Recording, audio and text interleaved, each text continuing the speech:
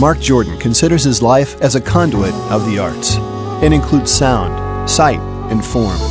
He lives it every day. Benefiting from a musical heritage, Jordan had plenty to absorb growing up. His dad, a classically trained baritone vocalist, performed and taught voice. But a young Mark Jordan was listening to influences other than classical music that would pave a different musical road for him. As a young, fresh guitarist, he found himself connecting to Bobby Vee as he was offered a gig to tour. He jumped at the chance. Along the road, he landed in L.A., where his musical road would lead to meeting Steely Dan producer Gary Katz at Warner Brothers.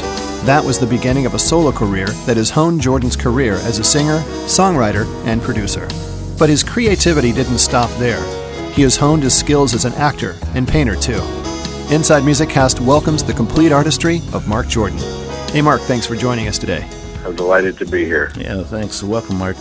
Mark, to understand, typically who our guests are, we often try to uncover, where you came from and, your upbringing, and your music is so wonderful, and it all basically began in Brooklyn. Although you were born there, you grew up in Toronto, right? Yeah. Well, my dad was Canadian, but he worked as so many Canadian entertainers do. Mm-hmm. He worked in the States. He worked in New York for years, and so I was born down there. But then this was in the very early 50s, and he got a television show offered to him in Toronto, and so he did that for a couple of years. So we moved back to Toronto. He moved back to Toronto, and then we just stayed here, until I moved. I grew up here, and then I moved to L.A. In the late 70s. Yeah. Well, your dad was actually a very classically trained baritone, and he performed for many years, didn't he? Many, many years. Yeah. And he did everything. He did big band stuff, and he did everything. He sang in about 6 languages, and he was terrific. They didn't have auto-tune in those days. When I listen to his old records, and it's so amazing, the intonation. It's just perfect. Don't you love putting on those, the records back on and listening to how it used to be? And there was such a purity to how things were recorded, Absolutely. Yeah. So different now. Yeah, but your dad actually also, there's a little caveat that we need to bring up because it's just so curious. That he was actually a voice coach for a couple of the stars too. Tell us about that. I mean, there was a couple famous guys. Well, when he was up here, mm-hmm. He I don't know if this is a good thing or a bad thing, but he gave voice lessons to guys like Lauren Green, and they would trade. They would give him acting lessons, and he would give them voice lessons. Yeah, So it worked out pretty well. Yeah, that's interesting. With this type of influence growing up. So did you ever think you'd ever go into classical performance? I mean, it was the family business. And if you have kids, I didn't want to do what my dad did. Right. So I thought maybe I'd be an actor or something, and I studied film at university. Mm-hmm. Uh-huh. And I thought maybe I would be an actor, but I'm very dyslexic, and I think it would have been a problem for me because dyslexics have a hard time memorizing words and things like that. So, when I was at university, I put my guitar back in my case, and I didn't take it out for about 2 years, and then suddenly one day I missed the music so much that I just thought, this is what I was meant to do. Mm-hmm.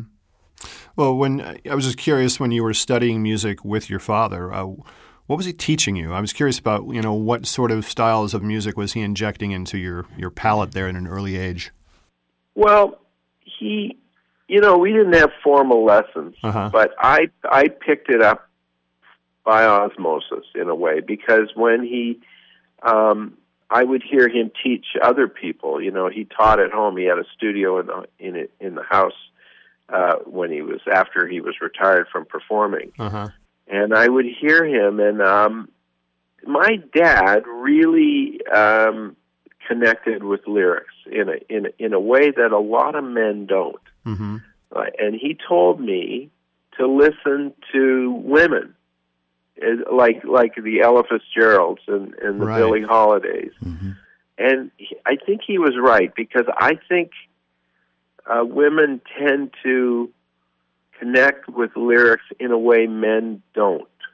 Mm-hmm. It's a funny thing, but I do believe that. Yeah, I do too. And so he told me, he was the one who told me words are really, really important. Mm-hmm. And maybe that's why I became why I became a songwriter. I don't know. Mm. Well, you just mentioned a second ago that you said you're dyslexic, and I'm assuming that when you were learning music, if you had a problem reading, I think I saw an interview where you said that like notes on a page, or like the letter D and B and P, they just bounce all over, kind of float around Yes. for you, and so I'm assuming you're learning by ear. Is that correct? Well, exactly. Yeah. But I took piano lessons, Mm-hmm. and my teacher didn't know I was dyslexic, and you know what? I didn't know. Mm-hmm. I didn't know why I couldn't learn, and why I couldn't keep the notes Yeah. from moving on Right. the page. Right. So I would get, my trick was I would get my piano teacher to play the piece just at the end of the lesson, Yeah. and I'd rush home, and I'd remember it, Okay. and I developed my ear that way. Wow. In the late 70s, everybody was making it up anyway, Yeah. so Yeah. it didn't really matter. Well, as your career in music, started to take off, later in life, did you eventually become more proficient with reading music, or did you still play and work by ear? Well, I can read like single line Mm-hmm. stuff, and chord charts and things like that. And I did learn. I went through a couple of the Berkeley books when I studied guitar, and that was a grind, but I did it. Mm-hmm. But it's not something that I take too easily, and I'm more of an instinctive player and an instinctive singer. Mm-hmm. Learning by ear and listening, obviously, what you hear obviously translates into what you do with your fingers and your sound and your ear. So what are the type of things when you were learning to play guitar? Who were you mimicking?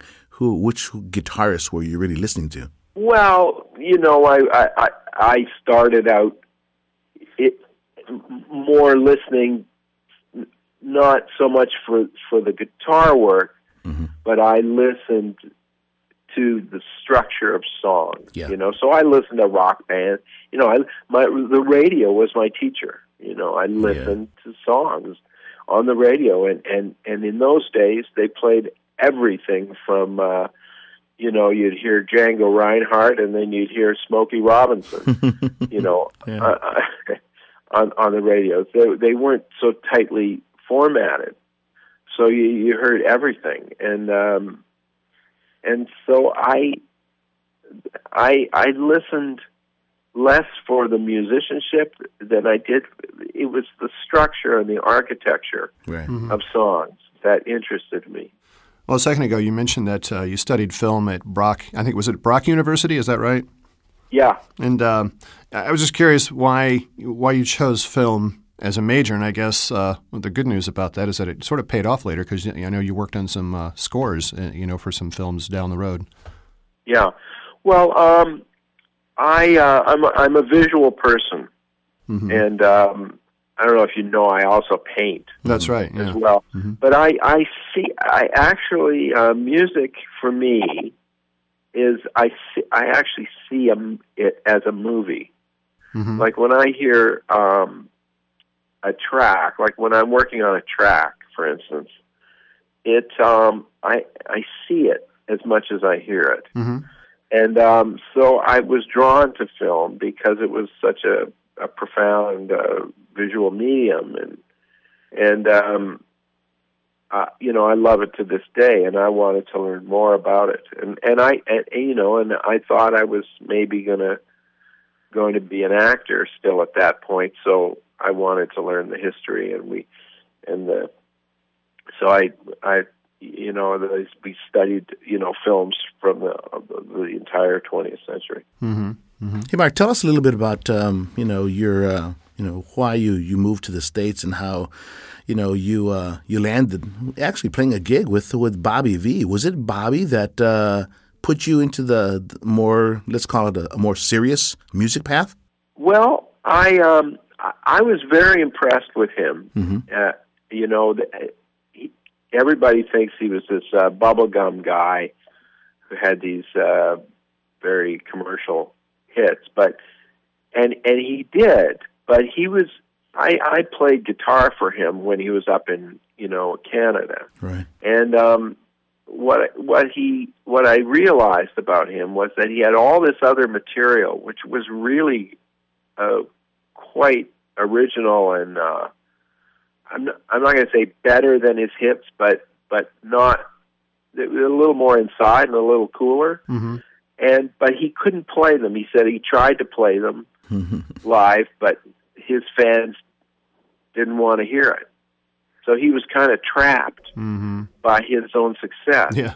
It's interesting. But he was, I guess, the first big time American that I had access to and talked to him. And Bob Dylan used to be in his band, and he had been around the block, and he was an interesting guy, and he said that I should go either to New York or to L.A. And I ended up in L.A. Well, we recently interviewed a friend of yours, Gary Katz. He was our last guest. Oh. And, he was our most recent guest prior to you. And you've mentioned that your career began, working with him after you were signed to Warner Brothers. So tell me about your first connection with Gary, when he invited you to L.A. to work on some music. Well, I was thrilled because I actually just had lunch with him about a month ago. Oh, yeah? New York, I hadn't seen him in many years. I hadn't seen him in 20 years. He's cool. But I was thrilled because I was a Steely Dan fan. Yeah, right. And, so it was very exciting, and Gary had access to all those great players, the Jeff Porcaros and the Steve Lukethers and the Dave Pages and the right.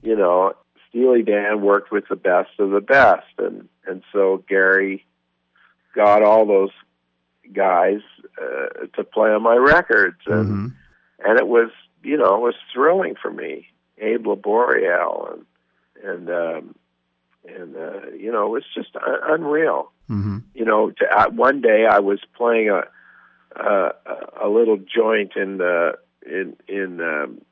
small town outside of Ottawa, Canada. And then the next day, I was in a studio with, these guys, and right. It was blew my mind. Oh, absolutely. I can't imagine. Blow my mind, that's for sure. But you know something? They were so fantastic. Even though they were sort of session superstars. These guys. That's where I met Jay Graydon as well. They were nothing but patient with me and humble and just great. None of them had attitudes. It was just unreal. They were wonderful. Well, I'm sure probably at the time, they had already claimed their reputations early on, and that was, 77 or 78, I think. And now in hindsight, it's even more impressive because when you step back and look at their, just their discographies, everything they've done, it's even more mind-blowing. It's mind-blowing. Yeah. Well, like Rick said, that was around 77, 78, and so your first record that was produced with Gary was Mannequin, and of course we're very familiar with that work. But tell us about that first project, Mark. I mean, you have so many projects after that, but that first one, and you're beginning to describe it a little bit. But what was it when you're jumping into this pool, and of course these new artists, and Gary, he's trying to nurture you. What type of molding was he doing with you as an artist with your first project? Well, You know, in those days, I was so new to recording, I couldn't even sing without playing guitar. Mm-hmm. I mean, things like that. Right. I didn't have any studio craft. Okay. And Gary helped me with that because they had the budgets to have us in the studio and just do it till it was right. And I was no one-take wonder, I'll tell you that. It was it took time, and Gary was very patient, and you know, Roger Nichols, who was the engineer, was a brilliant Oh yeah. guy at putting takes together and punching. And in those days, you know, there was a lag time when you punched in on a track. Right. Exactly. You had to anticipate beats, and Roger was like an atomic clock. He just was he was amazing. You know, he could anticipate so well. So it made it a little bit easier on me, but they gave me the time to learn how to do it in the studio. I often say that music is like water. You know, it can be ice, it can be liquid, or it can be a gas. You know what I'm saying? And depending on where you are, like if you play a song live in a theater, you do it differently than you would if you were singing it in a studio. It's very, very different, the approach and everything. Although to the listener it may sound the same, it's not the same. Right. And because the environment has changed. So I was, you know, up to that point, the point that I started Mannequin, I'd only been in the studio, you know, just a little wee bit. And I was a live player, so I had to learn how to dial it back a bit, and to get it right for vinyl. Yeah. You also mentioned a second ago. You mentioned Roger Nichols, but didn't you have Al Schmidt on that album as well? Wasn't he engineering? Yes, he was. Jeez. We started with Al, and we worked with Al, and until he had another project that he was booked on before me, so. We worked with him for a month, and then we went over to the Village Recorder and worked with Roger. It sort of boggles my mind, Mark, that you know most people in their first album they're starting at the bottom and pushing the wagon up the hill. You start at the top of the hill, and with these guys, and the it's wagon amazing. Just kept rolling down from there. Yeah, exactly. It's just I'm like that is such. It really does boggle my mind because that is such it just doesn't happen that way. And to be able to start with that type of momentum in your career. You know, I can see how it rolls on. I mean, because your next album was Blue Desert, and you had the same arsenal. You had Omardian, Porcaro, Keltner, and all these guys, Matheson, and the list goes on. Bill Champlin, and by the time this album comes out, you're swimming in this new West Coast vibe that has this amazing sound with Graydon backing it all up as producer. I think those were some of Jay's best solos. Like, you know, he was just getting into producing, and when he did my record, he hadn't played. He hadn't been working on other things. Yeah. He hadn't been doing any sessions, and he hadn't played his guitar in about 6 weeks, which he said was the longest he's ever been without playing. He just put it away. And then he pulled it out for Blue Desert, and he was excited to play again. I think he got a bit burnt. Like I think he holds the Guinness Book of World Records for the most sessions in a year or something. he was unreal. Like he would start at 8 in the morning and go to midnight. Wow, it's amazing. Well, speaking of Jay Graydon, and obviously his involvement on this album, how did you first connect with Jay Graydon, and what was it that made him your choice as producer, or did you have a choice? How did that all come together for that album? Right. Gary hired him to play on Mannequin, so I heard him play, and he was just amazing. And then he did a record with a guy named Steve Kipner. Oh, yeah, I know Steve. Well, Steve is a major songwriter. Mm-hmm. Yeah, had all those hits with Olivia and others. But I love the record he did with Kipner. Mm-hmm. And I don't think a lot of people heard that record, but it was a pretty cool record, and I just loved the tracks. So he approached me, and I thought it would be a good fit. Well, I'll tell you what, let's take a break, and we want to listen to a track from your new album project that's set to be released on October 15th, titled On a Perfect Day. And this track is called Avelina.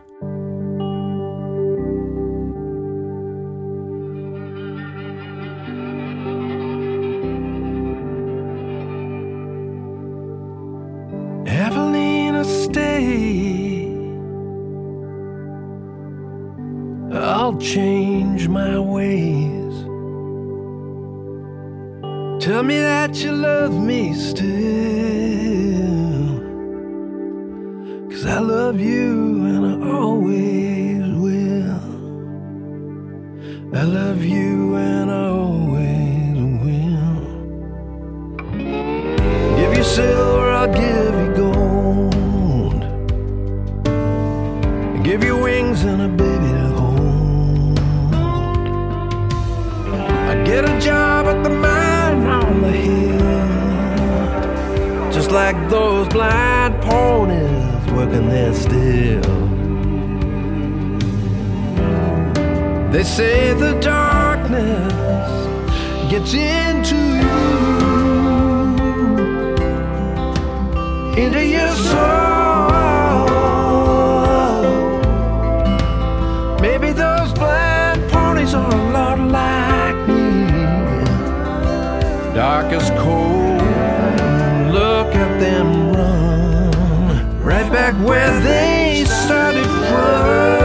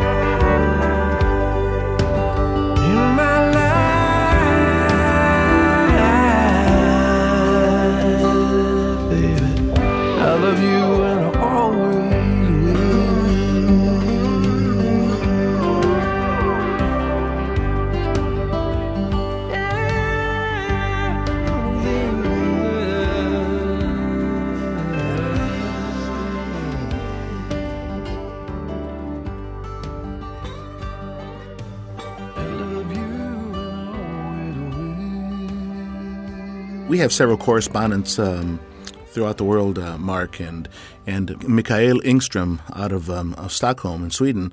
He asks a question to you, and he brings out this one song that's actually on the Blue Desert album. He says, the song I'm a Camera on the Blue Desert album, it includes the vocal performance by Vanette Glaude. Was that decided early on, or did it just happen, so to speak, during the recording process? Apparently, he really loves this that track.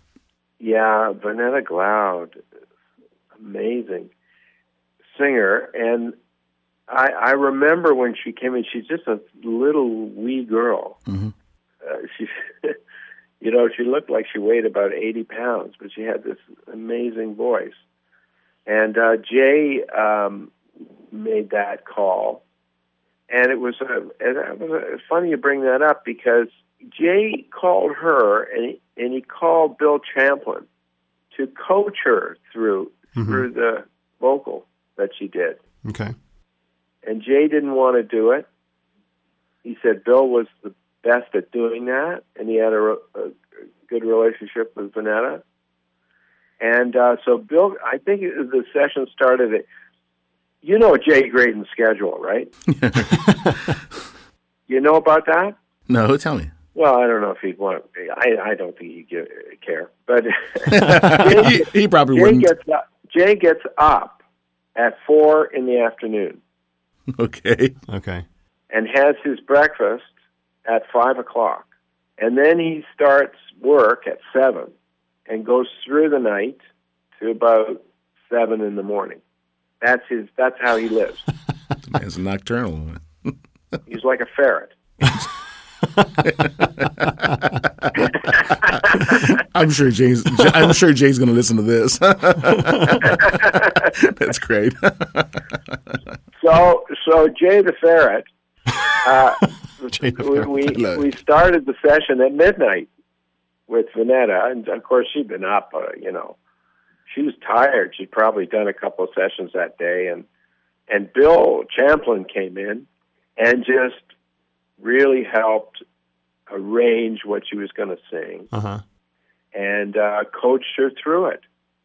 That was actually the first night I met Bill, and he'd sung on other stuff, but I hadn't been at the sessions for some reason. Interesting. And so that was where I met him. And oddly enough, Bill was working on something that I helped another artist write, and Bill was up here about 3 weeks ago, and we hung out.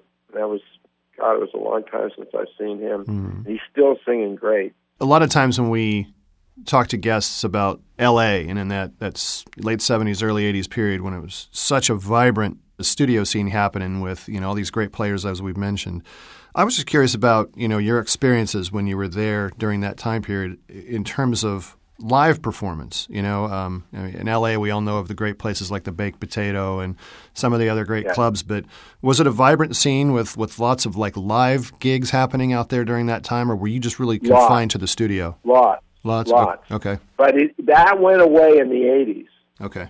And it actually got down to pay to play, I think. Okay. And but in the first 5 years I was there, it was smoking. And guys would, sit in, and there would be lots of jams. And well, the Baked Potato is legendary. And I heard some shit at the Baked Potato, man, that I wish I'd recorded it. I'll tell you, like guys, I remember one night. Honestly, I don't even remember. I know Greg Matheson was playing organ, but I can't remember the other guys. Lukather was in the audience, and they got Lukather up to play on this one song. And I don't know, like he lifted people out of their seats. Like people, he was playing the solo that went on for about 6 minutes, and everybody was on their feet. Wow. By after the first minute. Like it just got bigger and better and more passionate, and it was astonishing. It was just one of those astonishing moments. You can't believe it. And there were things like that just happened if you were hanging out. And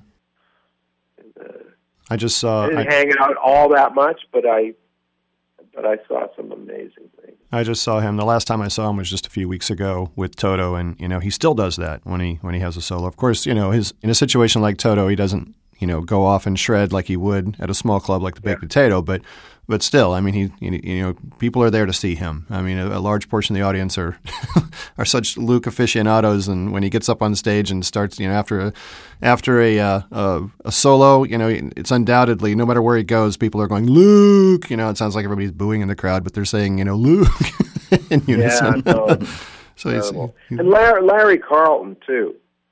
His it's a whole different thing. His finesse, and I remember seeing him a few times in clubs, and Hey, Mark, let's talk a little bit about your songwriting. And I want to allude a little bit to what you said, the question that you answered a little earlier on when you were a kid and growing up of how you used to listen to music, and you wouldn't listen necessarily to instrumentation, but how a song was sort of built and, how now as a songwriter, I mean, you've evolved into a great songwriter, and you've written for so many artists. But how do you find your songs? I mean, what's your emotional space when you're inspired to write? Can you write anywhere, or is that too obtuse of a question? No, I worked as a songwriter for many years for publishers and stuff, and I learned a lot about the craft. But I was never one of those songwriters and they used to leave me alone, but I was never a songwriter. They would say, I don't know, Christina Aguilera is looking for a song. Mm-hmm. We write that song. I could never do that. That's a separate talent than what I have. Every song I write it as if I'm going to record it. Okay. That's the only way I can make it honest. Mm-hmm. I can't get into someone else's head. I can't write for Bette Midler. If she does a song of mine, fine. But I can't get into her head and pretend to write what she thinks. Mm-hmm. So I start with a track, and I used to do everything myself, but I work with too lonely. So I co-write all the time now. So I usually work with guys that know what they're doing. Mm-hmm. Mm-hmm. So we work on a track, and we make a simple track, like just with a beatbox and some chords, but we get the arc, we get the arc of it right. We see where it has to build and how it builds, and so it's the framework, I guess, like the superstructure of the song, and very simply. And then I take that home, and I listen to it. Mm-hmm. And as I was mentioning before, I see music as a movie. So I look at the movie in my head, and I get it's not like I'm an actual movie, but it is a visual thing, mm-hmm. Yeah. and I sort of sense the emotional temperature of it, mm-hmm.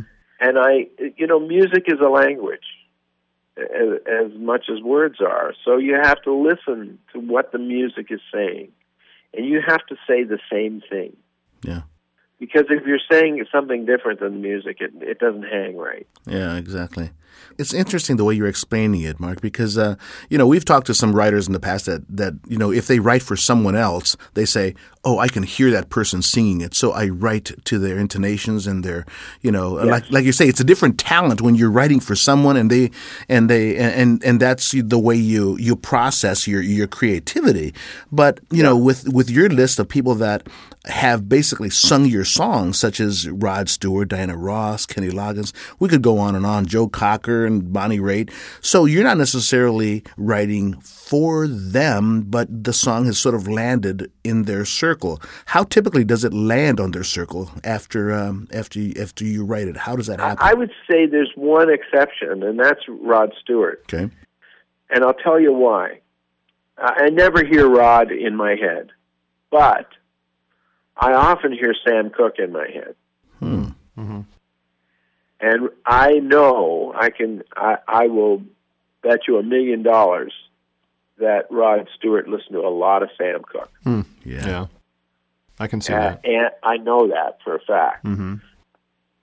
Just by hearing the way he sings. So Rod and I have a similar thing in the way we will go after a melody or a phrase. And he's done 4 of my songs, and I think that's why. I think he finds them easy to sing and they make sense to him, because I go to that Sam Cooke place a fair amount when I'm writing. Mm-hmm. Interesting. And I've always loved the way Sam Cooke sang. Mm-hmm. So that's the exception. The other stuff, it's just that people did my songs because they recognized that they were for real, and they were honest and kind of truthful, and they made them their own. Like they all brought something to the song, but I didn't write it in for them. They brought it after the fact. Yeah, you know a who good said singer will make any song their own. Like Sinatra could do anything, and he made it his own. And good singers do that. When we had Randy Goodrum on the show a while back, he basically said the same thing. He says you put it out there and you give them the basic musical structure, lyric, value, and they make something out of it. They sort of paint it in their own ways. That's interesting because I see you're the way you operate very much like Randy does. Yeah. Randy's wonderful. Well, your wife, Amy Sky, is also a musician and writer, and I'm just curious to know how often the two of you have collaborated on projects. Well, we collaborated. We have 2 kids. The ultimate collaboration. Musically. Collaboration. Musically speaking. Oh, music. Oh, there was music. There was music playing. There was music playing. I'll tell you that. There was music playing, and it wasn't my record either. Little Barry White. That's funny. Well, we write together a little bit, but not a lot. And but whenever she's stuck, she runs it by me. Whenever I'm stuck, I run it by her. Okay. And we rarely use each other's ideas.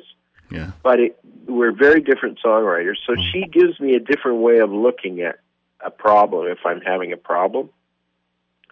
And by the mere fact that she gives me a different way of looking through the prism, I end up getting it. So she works magic when I have a writer's block, and I think I do the same for her. Is that where you made your comment a little while ago that women see lyrics a little differently? Does that assist you, right? Oh, I think so. Yeah. I think they see them differently. It's more important to them than it is for men, and she looks at a song really from a very lyric point of view. Yeah. In '83, you released "Hole in the Wall," and it was only really released in for the Japanese market. Yeah. What's the story on there? Why did that happen? I don't remember exactly how it came about, but they wanted this guy in Japan. I think his name was Taka Nanri. Had a label, and he wanted me and David Foster, Mike Boddicker, and Patty Austin on his label. So he's, my 2-record deal was over at Warner, so I was free, and Foster was free, and I guess we were all free.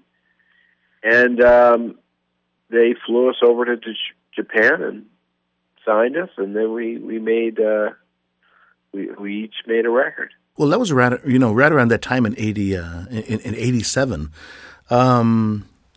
You had another album. It was called Talking Through Pictures, which had a really progressive new sound, and it's probably something that was probably new to you, obviously, from your previous albums, because you included guys like Steve George and a former guest of ours, Pat Mostolato, and you moved into a whole new pool of sound. And tell us what was happening there, because that was shortly right before Mr. Mr.'s Go On album. And to spin this record, and we've been listening to this all week, but it took you to a different place. What was happening here? Well, there was a guy a South African guy in Toronto when I was in Toronto named Paul de Villiers. Mm-hmm. And Paul was a friend of Mutt Lange's Gotcha. in South Africa. Mutt went to London and did all this stuff, and Paul was from that same sort of school sonically. Anyway, he ended up in Toronto, and he became my sound man. And this guy was a genius. He could do things on the fly. He was unbelievable.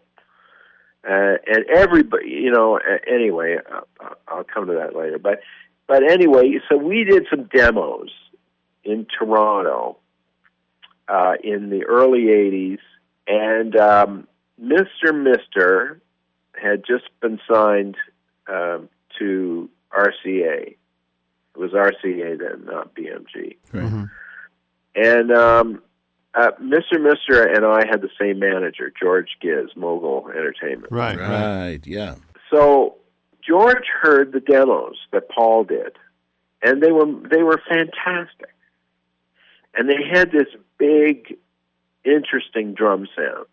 And he said, geez, he said, I got to play this for Richard Page. He said, this is unbelievable. Mm-hmm. And Richard heard it and flipped. And George said, well, do you mind if we borrow de Villiers? And I said, no, fine. This would be a great opportunity for Paul to produce a record, Mm-hmm. Because I knew he could do it. And he'd never done it before. But I knew he could do it. And so Paul, I called Paul, put Paul together with Mr. Mister and George, and they hit it off, and they made this incredible record together. So then RCA they heard my demos, and they signed me as well, and I made Talking Through Pictures, which didn't have the commercial, didn't have that big commercial song, Mm-hmm. but it was, I got to tell you, that record took 2.5 years to make. And we made every sound that was on that record. We actually made the sound. Wow. Amazing. We were banging things and bowing things, and we had these primitive samplers. Mm-hmm. We made everything. A year after the record came out, the Roland D50 came out with half the sounds on it. Right. And we were making them That's one nanosecond at a time. It was crazy. Mm-hmm. But it was an interesting record. Well, hey, Eddie and Mark, I want to pause again, and I want to check out another track from Mark's upcoming album release called On a Perfect Day. And this is a track titled Hell of a Ride.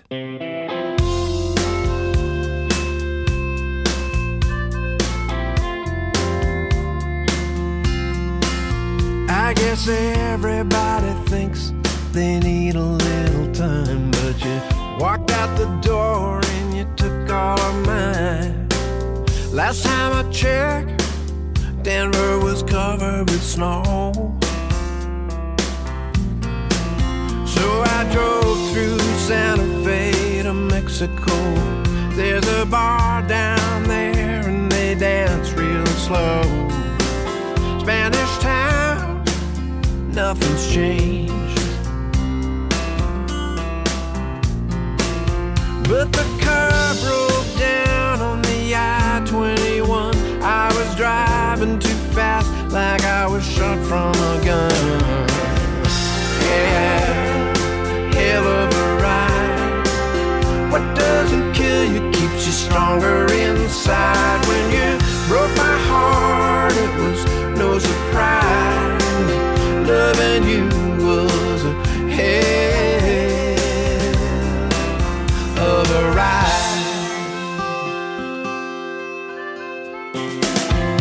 Love changes everything, like a tattoo underneath your skin.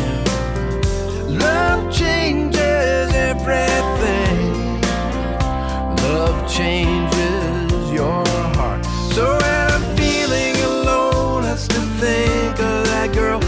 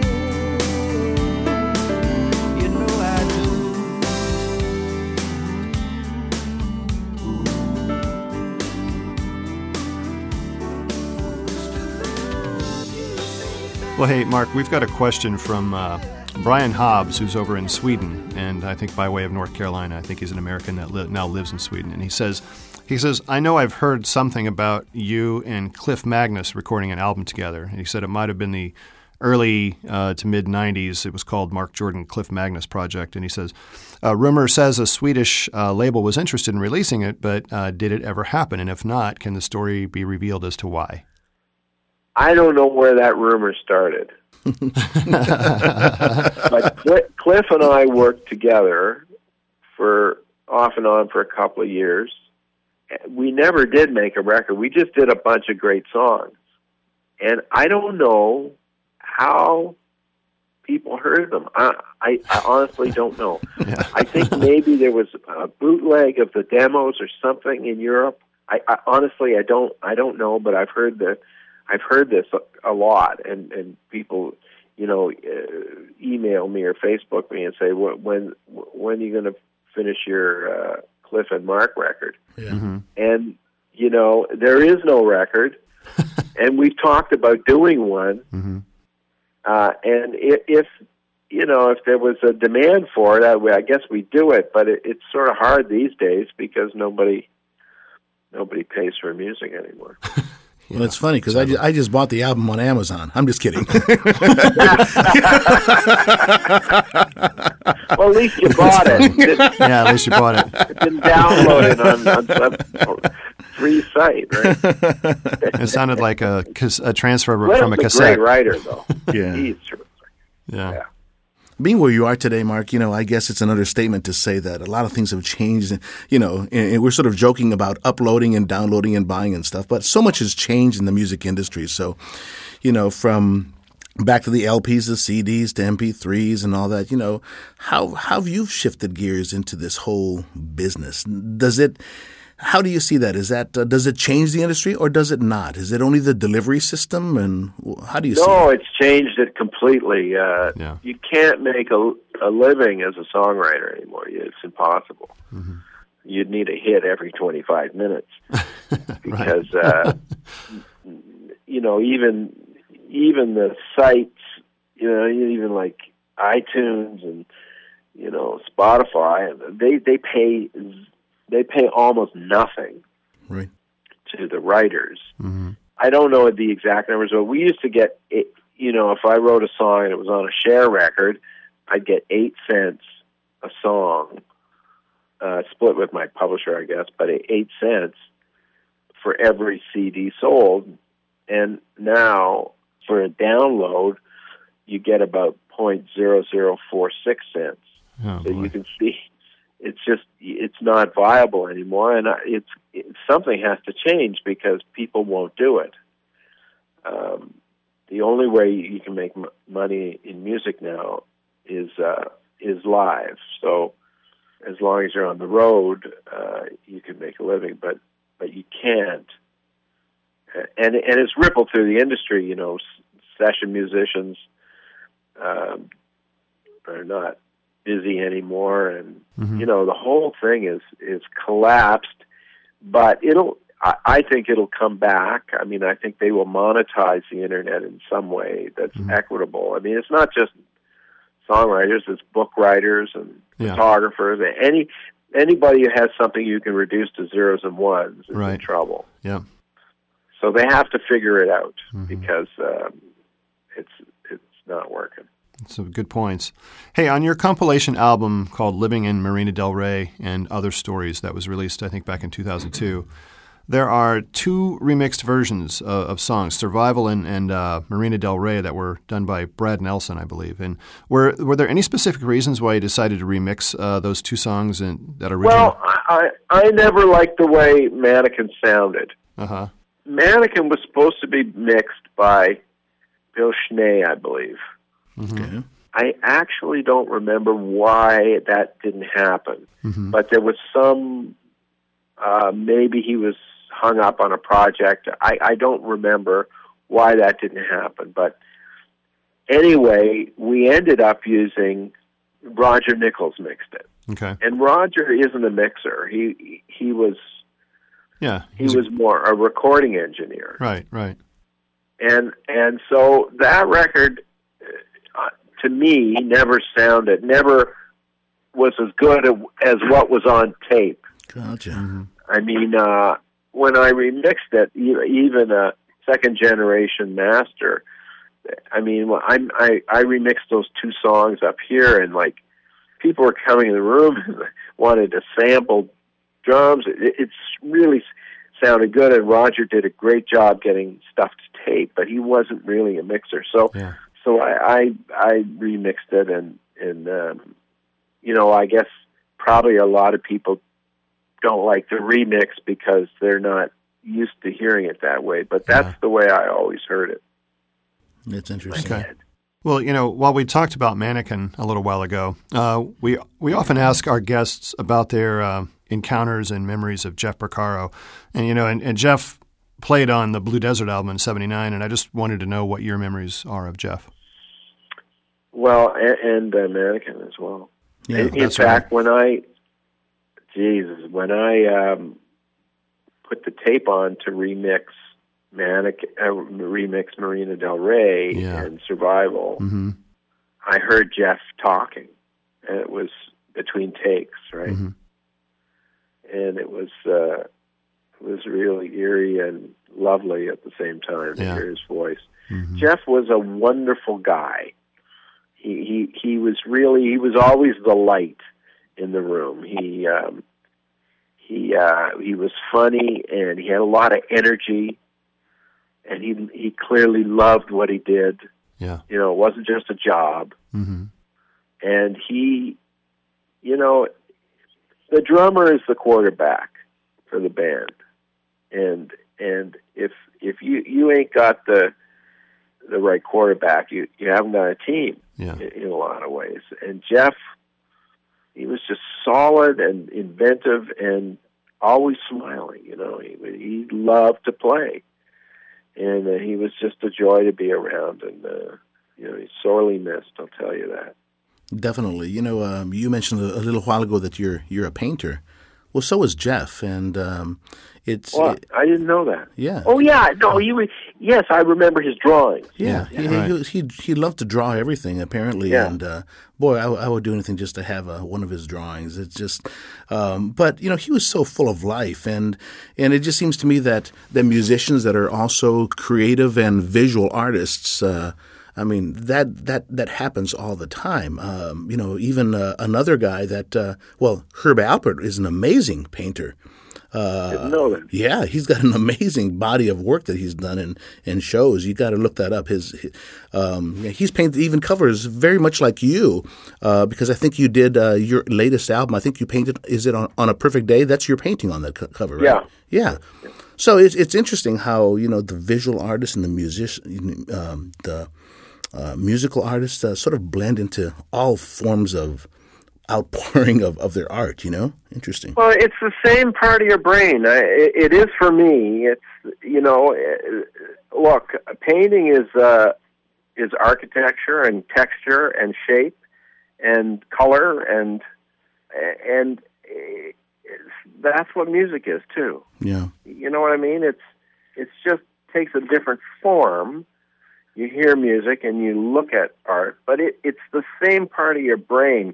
Now, I can't, you know, with my painting, I did the same thing that I did with my music. I picked it up by ear. Mm-hmm. I never really studied. Right. And so I'm not a fine artist by any stretch of the imagination. But I call it flat music because to me it's just the same as music. Yeah, it's nice. I've seen your work online, and it's very interesting. I'd encourage all of our listeners to go to Mark's website and check out the pieces of work. Very nice stuff. Thank you. Yeah. There's one project, or actually an album, Make Believe Ballroom, in which we find this one song that's just beautiful. Nice, beautiful track. It's rich. It's well built. It's Lulu the Acrobat. Tell us a little bit about this, the concept of this song. I really enjoy this track. Well, that's interesting you bring that up. I was reading, and I don't read a lot of books, but because of my dyslexia, but I was reading an autobiography of the poet and writer Jean Genet, and he was a notorious drunk in Paris, and when he wasn't writing, he was drinking and causing all sorts of problems. Anyway, he was talking about, he mentioned one night he was out drinking, and I don't know, he got into a fight or something, and he ended up in the drunk tank in Paris. And in those prisons, a lot of them are underground in the old vaults and stuff, and there are these stone walls. And anyway, he just happened to mention when he woke up in the morning, he looked up, and scratched on the wall was always love Lulu the acrobat. And he just mentioned that. And I thought, my writer's brain just went, holy smokes, what a great title that is. Yeah, right. Always love Lulu the acrobat. And I wrote, and I wanted to write the song, and then I was working with my then producer, Steve McKinnon. And about 9 months later, we were working on a track, and I went, this is the Lulu song, and I went home and wrote it. And after that, this Broadway producer guy heard it, or a director, and he said, "I think there's a story here." So anyway, we've made a musical out of it. And we have a Broadway producer called Junkyard Dog, and they were the guys who put on Memphis. Mm-hmm. And so that's what we're working on now. Very cool. And it all came from that one little line. That's neat.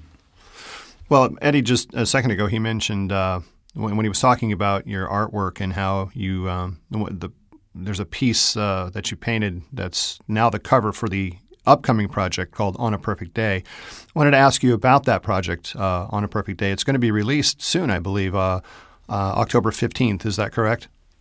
Yeah, you can hear part of it on my website, markjordan.com. Yeah.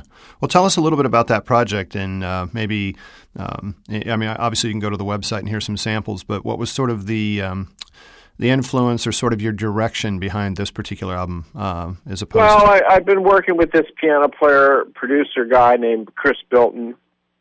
He's a really wonderful player. Mm-hmm. He's from Berkeley trained guy. Mm-hmm.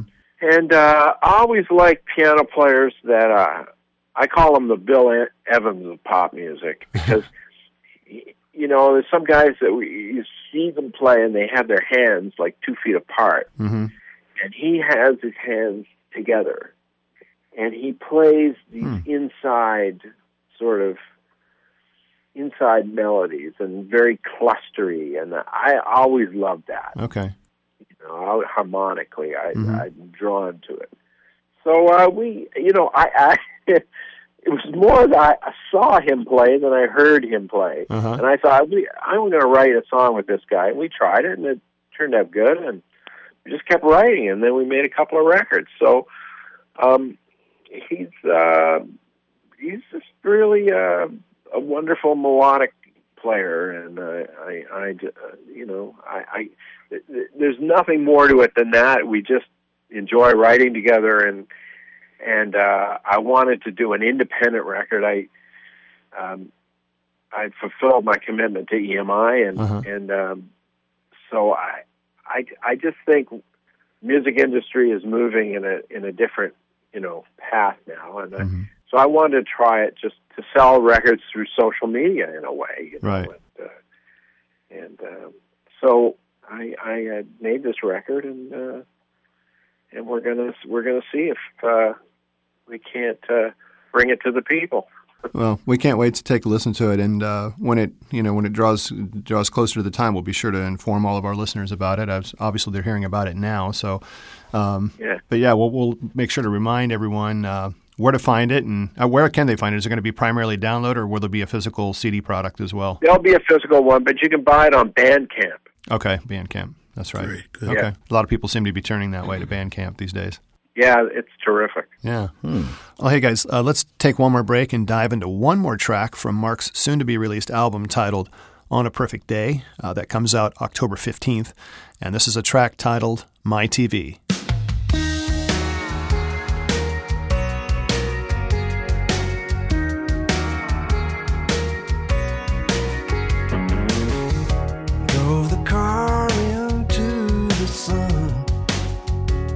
down the road, fast as a gun. Rockabilly songs on the radio. Ursula Hickey and the Diamond Rose. Everybody wants to be a star. Everybody wants to be someone. Left Bogalusa in the pouring rain and headed out for the LA sun. My old man's rusty as a rusty rake, fishing down by a black hole lake. He buried his dreams by an apple tree, but I saw the future. I saw the future, baby, on my TV. There's a Manta Ray at the Beach Motel, and I played my guitar like the ring of a bell. Too much wine and not enough wind. Now I'm back on the street and I can't make a living. My old man's rusty as a rusty rake, fishing down by Black Hole Lake. He buried his dreams by an apple tree, but I saw the future. I saw the future, baby. You follow the river, you follow the stars, but you always end up right where you are. Ran away from a small town, it was all in my head. Ran away from Maria, now my heart feels like lead.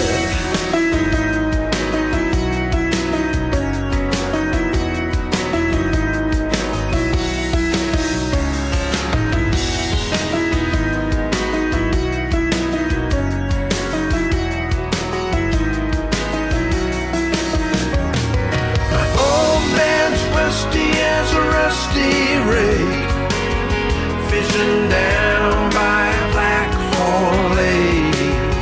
He buried his dreams by an apple tree, but I saw the future. I saw the future, baby, on my TV. Yeah.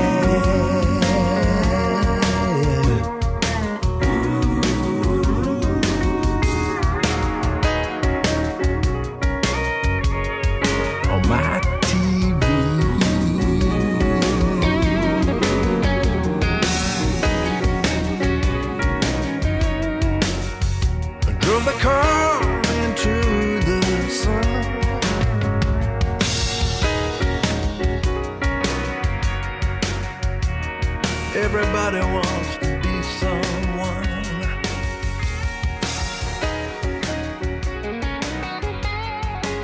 Mark, we've really enjoyed the time you've spent with us today. We've learned a lot, and I'm sure our listeners are really digging this. Absolutely. So thank you so much. Thank you so much for having me. Yeah, not a problem at all. It. Yeah, well, have a good day, and we'll keep in touch, especially when the new project comes out, okay? Great. Thanks so much. Thanks, guys. Bye. Special thanks to Mark Jordan for joining us on this episode of Inside Music Cast. We'd also like to thank our correspondents, Kim Riley, Brian Pearson, Scott Gross, Max Zape, Mikhail Ingstrom, Uwe Reith, Scott Sheriff, Don Breidup, and Mats Uniland for their continued support and content development for Inside Music Cast. Inside Music Cast is powered by Cabello Associates and Earshot Audio Post. For information about becoming a sponsor and sharing your message with thousands of music fans around the world, please visit InsideMusicCast.com for contact information. For Eddie Cabello, I'm Rick Such. Thanks for listening to Inside Music Cast. Almost blue, almost doing things we used to do. There's a girl here and she's almost you. Almost. All the things that you promised just with your eyes.